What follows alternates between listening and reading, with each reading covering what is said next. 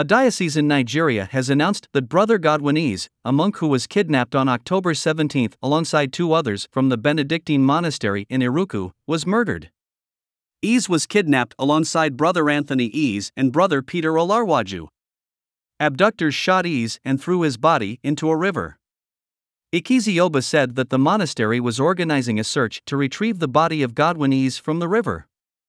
The Diocese of Ilorin serves Kwara State, which is bordered to the east by Kogi State, to the north by Niger State, and to the south by Ekiti, Osun, and Oyo states. Some of these Nigerian states, including Kogi and Niger, continue to witness attacks reportedly perpetrated by armed Fulani herdsmen and other bandits. The Supreme Court of Georgia on Tuesday upheld the state's heartbeat law that bans abortion at 6 weeks and recognizes the personhood of unborn babies. The 6-1 decision allows the Living Infants Fairness and Equality (LIFE) Act law to remain in effect while other challenges to the measure are further considered by the court. This means that abortion in Georgia is banned after an unborn baby's heartbeat is detectable, except in some cases of rape, incest, and situations of serious pregnancy complications.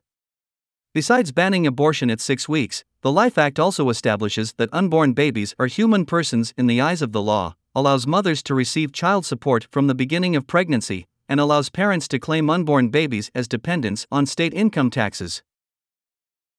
Today, the Church honors Saints Crispin and Crispinian, brothers who together evangelized Gaul in the middle of the 3rd century.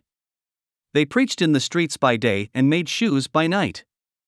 Their charity, piety, and contempt of material things impressed the locals, and many were converted to Christianity.